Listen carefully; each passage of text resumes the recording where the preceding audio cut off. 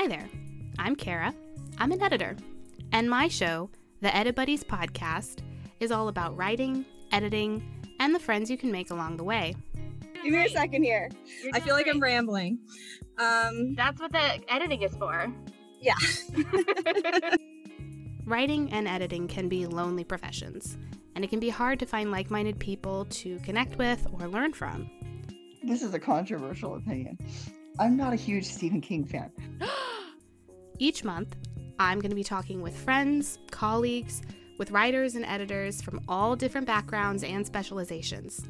We'll cover our favorite genre and craft books, our different approaches to writing and editing, and the challenges that come with trying to make a story the best it can be.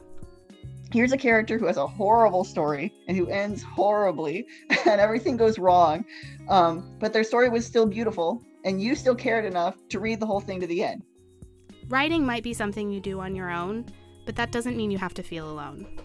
Or, as my EditBuddy Penny puts it, writing is solitary, but producing a book is not. So listen in, join our community, and who knows, you might just find an EditBuddy or two for yourself.